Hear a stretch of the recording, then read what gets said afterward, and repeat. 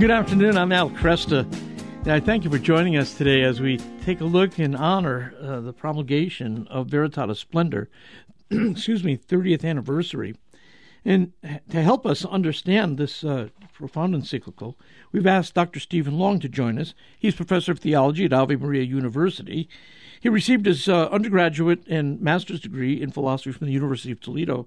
His doctorate was received at the Catholic University of America, and he serves as an ordinarius at the Pontifical Academy of St. Thomas Aquinas at the Vatican. He's a theologian and philosopher who's been teaching with distinction at Ave Maria University for over 13 years. He's an authority on the teaching of St. Thomas Aquinas and is an internationally honored author who's published 3 major theological and philosophical works and co-edited 2 others. These have received acclaim by scholars around the world. He's also published over 60 peer-reviewed scholarly essays and is an ardent devotee of the Dominican and Thomistic maxim to contemplate and share the fruits of contemplation, which is what he'll share with us today. Dr. Long, good to have you back here. Thank you. It's wonderful to be here. Would you just begin by placing Veritatis Splendor in the body of John Paul II's work? What's its significance in the overall project? Well, it needs to be seen in a way that, of course, when one deals with a papal writing, it isn't the writing is not simply his, as it were, any longer. In yes, other words, that's right. It's not simply an addition to his curriculum vitae because it articulates the mind of the Church and it belongs to the Church. But in his own thought, this represents a response to the conditions that were theologically and philosophically widespread at the moment that he sought to address these conditions by issuing the encyclical. And the remote preconditioning of this has to do with his great love and respect for the teaching of Aquinas and the Church's own large-scale adoption of much of his thought within the magisterium regarding the moral life itself, something which he notes in Veritatis Splendor itself. So that this is an articulation of that proceeds from his profound awareness of the distinctive role of Thomas as Doctor Communis, as not simply another of the fathers, as it were, but as having a distinctive role with respect to the teaching Church, and noting widespread conditions that required, and still to a large degree do require, redress and correction. But of course, at the time that he wrote this encyclical, these circumstances were amazingly permeating. I'll put it that way. This was a rejection of natural law in St. Thomas's thinking? Well, more than that, it was that.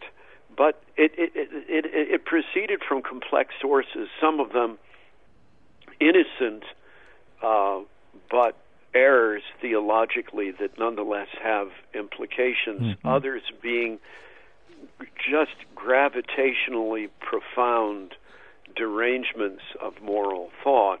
And on the latter score, one of the we see the insistence that human nature is so submerged in historical change that the Church can no longer define particular moral norms. Karl Rahner, before the Council, held with the tradition that the Church could define particular moral norms. After the Council, owing, he argued, to the historicity of human life, it was impossible for the Church to define particular moral norms. And there was also this view that the church needed to accommodate the horizons and needs of contemporary culture, and the notion of translation of the teaching of the church to a new circumstance was taken as more than merely semantic. So, I mean, we see this even in the realm of doctrine. Henri Bouillard had written years earlier that doctrine, Catholic doctrine, doesn't have a fixed conceptual content, that the conceptual content is always changing. And the traditional view was, well, it does have fixed content. There is development of doctrine, right, and we can distinguish development from mutation, because development does not simply negate what came before, but perfects it, further articulates it. And there was another strand too, which was a desire for a purely scriptural morality. Okay. That the natural law emphasis was too distracting from the scriptural character of the church's teaching. And Benedict actually commented on this in a remarkable and at that point hitherto unpublished article. This is back in 2019, when he said, quote, "The natural law option was largely abandoned, wow, and a moral theology based entirely on the Bible was demanded." And, this led, he said at the end, to a crude kind of consequentialism, a crude insistence that good consequences, good outcomes could drive everything. What we would express by the erroneous phrase, "the end justifies the means," it's erroneous, because the real maxim is the end doesn't justify any means whatsoever. Right. The end didn't justify a means; it wouldn't be a means. I want to come back and go over this consequentialism more carefully, but I wanted to just throw out something that I thought of as you were talking. Earlier this year, Cardinal Jean-Claude Hollerich, who's the Synod on Synodality's Relator General, said that the Church needs to rethink its opposition to homosexual acts in order to account for new sociological scientific advancements. And leading me to ask, well, certainly we want to know all we can from sociology and the psychological sciences, but the opposition to homosexual acts isn't dependent upon discoveries in the field of psychology or sociology, is it? No. I mean, this. It might be that there could be circumstances discovered that might affect how we try to give direction to people who are suffering with temptation in that respect, or and sociology and psychology and those discoveries, and it could be pertinent there. Sure. But you see, this is part and parcel of this sense that the entirety of the moral teaching is a kind of mere contingent datum that is open to indefinite change. Yeah. And this is problematic. I mean, this represents a genuine theological problem, because if it exists at the level of doctrine itself, not just moral doctrine, but doctrine, and it does, there are a lot of people who consider that doctrine is a kind of mere epiphenomenon of what is fundamentally independent of doctrine, which has never been the traditional Catholic teaching. But if it's true there, well, then in the moral life, you can see the temptation to view it in this way is even greater. This is very problematic. You're quite right. It's very problematic. It seems, what I don't understand is how these men and women could affirm this and at the same time continue to claim to be Catholic in some way, because we don't. This is the problem. It's a council of despair. I mean, if I say Jesus is Lord today, realizing that yes, there are cultural components to understanding lordship, and Caesar is Lord, etc., etc. But the phrase Jesus is Lord remains true today, just as it remained true in the first century when St. Paul was writing. If I can't say that, then how do you define Catholic content? Well, the problem is that the other view turns Catholic life into a sort of papal chain dance. The Pope goes left, we go left. The Pope goes right, we go right. Okay. And doctrine is something. I mean, this is one of the few points on which Cardinal Dulles concurred with Karl Rahner, because he agreed with Rahner that, and with the tradition, the overwhelming consensus of the tradition, that the Pope is subject to the doctrine of faith in its entirety. That is, the papal office is for preserving and developing and protecting the doctrine of the faith, among many other things, but central among them. And in the same way that there's no marital power to contracept or to abort, there's no papal power to divocate with respect to the rule of faith. Yeah. So this is, and we have genuinely, what would one call it? We have the legacy of this inertial, axial rejection of the analogical intelligibility of faith and morals. This rejection of doctrine still with us, where the view is that it's an epiphenomenon of what is a kind of existential accommodation to the moment. Dr. Long, hold it there. We've got to take a break. We'll come back and continue the conversation. Dr. Stephen Long is my guest, professor of philosophy and professor of theology at Ave Maria University. I'm Al Kresta, taking a look at John Paul II's Veritatis Splendor.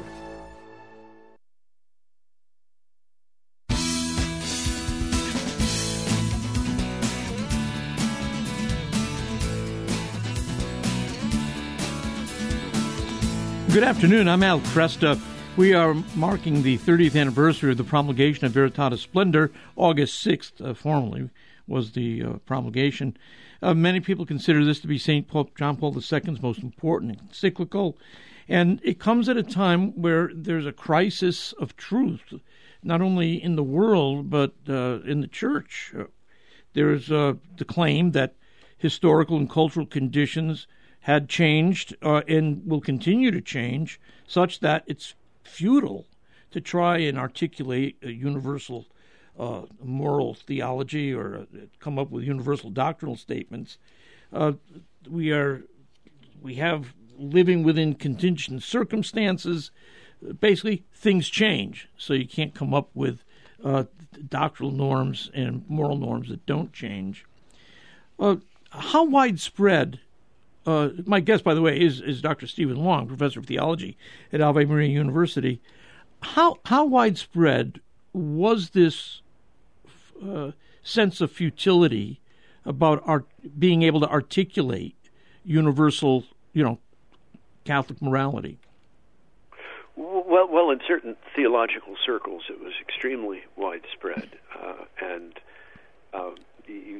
not just Karl Rahner, Bernard Herring, the Redemptorist father, who wrote extensively in moral theology, and who largely adopted the view condemned in Veritatis Splendor of fundamental option moral thought. That is, this view that nothing by nature is such that if one knowingly embraces it as an act, it could separate one from communion with God. Nothing is like that except a direct rejection of God himself. Yeah. Actually, when I returned to the church, my first confession back, the priest I happened to have, I started going over, sins, consequences. I mean, trying to lay out what 32 years had given me. And he finally said, look, you don't have to do this. We can do this fundamental option thing. Do you love God? And that was supposed to be the end of the confession, Yeah, you're giving me a wry memory. I remember a confession when a priest said to me, during the council part of this, we have to get rid of this natural law idea. And he went on to say, and you don't ever say I think, only say I feel. And then he wouldn't give me a penance, so I kept saying, but Father, I feel I need a penance. And after I'd said that for about 5 minutes, he despaired of me not nagging him further, and so he gave me one out of compassion for my poor rigorous soul. This was a very widespread. Yeah, I mean, you had Charlie Curran, of course, Catholic U. And Bernard Herring had this 3 volumes, The Law of Christ. I mean, this was serious stuff. I mean, they worked hard at this. And we have intentionalism with us yet today, which is a kind of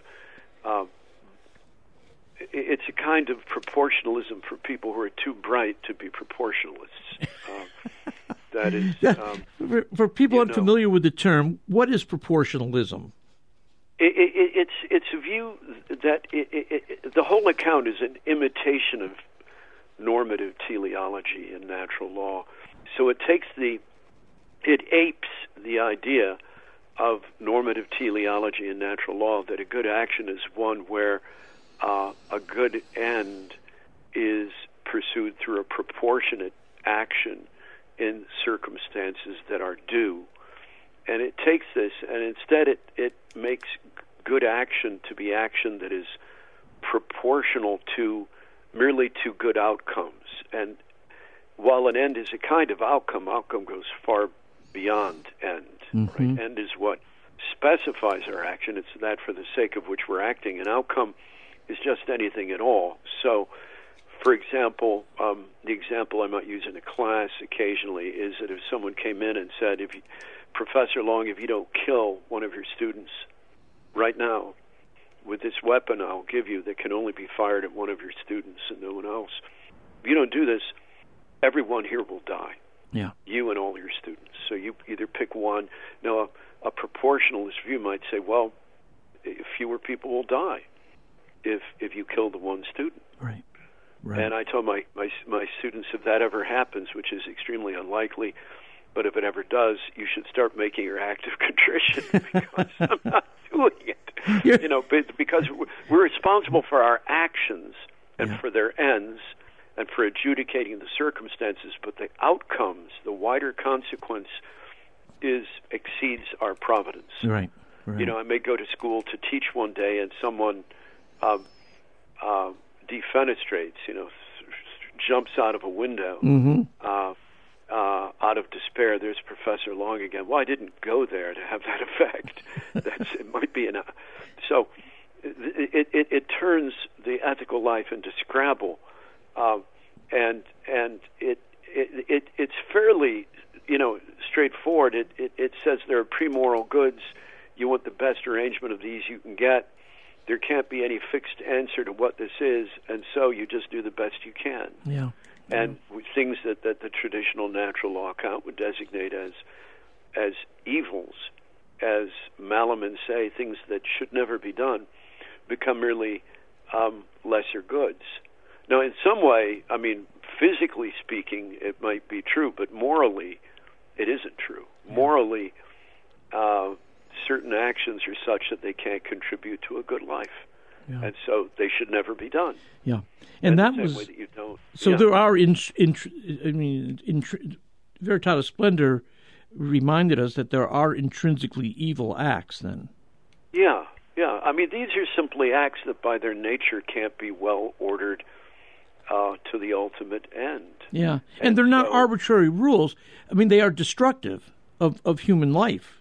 right? I mean, that's exactly right. Yeah. They set the floor of the moral life. The ceiling is an order of perfection and ultimate happiness, but the floor are constituted by these negative norms. That is, if one lives in a way that can't be ordered to the ultimate end, that's a terrible thing for the one living in that way. Right.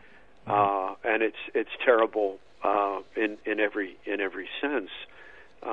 Intentionalism has been more subtle, though. I mean, Veritatis Splendor is very famously associated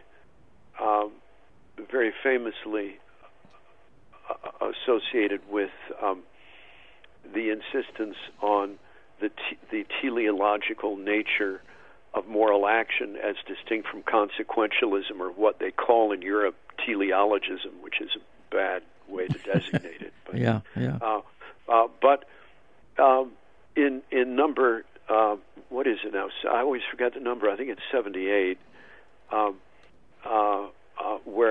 where you find in Veritatis Splendor John Paul II addressing the nature of the moral object and arguing that this is not to be mistaken for a merely physical reality, but is to be taken as something that is chosen as a matter of deliberate will. And people have then used that to argue that, paradoxically, that this means that the nature of what we're doing doesn't specify our action. Because they say, well, you're just turning it into something physical. The line from 78 is, but by the object of a given moral act, then one cannot mean a process or an event of the merely physical order to be assessed on the basis of its ability to bring about a given state of affairs in the outside world. Rather, that object is the proximate end of a deliberate decision which determines the act of willing on the part of the acting person. So, in other words, what's being said is that it isn't merely as a physical act that the act is a moral act, because if I'm doing something while sleepwalking, I'm not morally culpable. Right. But it goes on to say, very next line, consequently, as the Catechism of the Catholic Church teaches, there are certain specific kinds of behavior that are always wrong to choose, because choosing them involves a disorder of the will, that is, a moral evil, end quote. And, this is where some very well-intentioned people just go astray. I'm reminded of the view of some people of craniotomy. Oh, yes. This is the procedure crushing of the head of the unborn. The conceived child has its skull crushed because the baby is stuck in the birth canal, and the mother's life is imperiled, and the thought is, well, if we don't crush the skull, we can't pass the child and save the mother. Now, this was pertinent more before cesarean sections came in. Mm-hmm. But even at that time, the church said, well, you can't, it's not safe to teach this as permissible. And when they were asked, could it be done, it would always say no. But the reason is clear, that by the nature of the case, when you crush the skull of the child, you're injuring the child and not doing a medical act. But there are people who actually argued that when the doctor would crush the skull, he's not really harming the child. He's merely redesigning the dimensions of the skull. Hey. Yeah, and I just imagine, try that at the office. I mean, I'm not hurting you. I'm merely redesigning the dimensions of your skull. This is. I used to joke with people. I'd say, look, this is like someone asks you to light a cigarette and you flamethrower him. And you say, well, I'm not really he asked for burning light. him. I'm merely adding light and warmth to the world, one person at a time. I mean, what it permits us to do is to rationalize indefinitely the nature of what we're doing. We saw this at St. Joseph's Hospital in Phoenix, Arizona, a few years back, where a woman who was suffering from hypertension, a pregnant woman who was suffering from hypertension, and her life was seriously in jeopardy. But the hospital performed what would ordinarily be viewed as an abortive procedure. And it lost its Catholic status. But the hospital was defended by a scholar from the University of Marquette who argued, look, the intention was to help the mother. Since the intention was to help the mother, it couldn't have been a per se malum with respect to the child. Wow. And, of course, you have the same problem here. That is, by the nature of what was being done, and it was understood that this was involved by the nature of what was done, that removing the placenta involves ripping the fetus up into tiny bits. And arguably the placenta it's either a shared organ of child and mother, or it's the child's organ, because it's the organ of the child's oxygenation and nutrition. So, this I give another example sometimes to my students. Yeah, unfortunately, supposing I have high blood pressure, and my in-laws drive me crazy, and every time they come up, my blood pressure goes up. They chase me down, and I have to go to the hospital a few times because they drive my blood pressure crazy. And finally, they show up at the motel door, and I shoot them. We've got to take a break right now.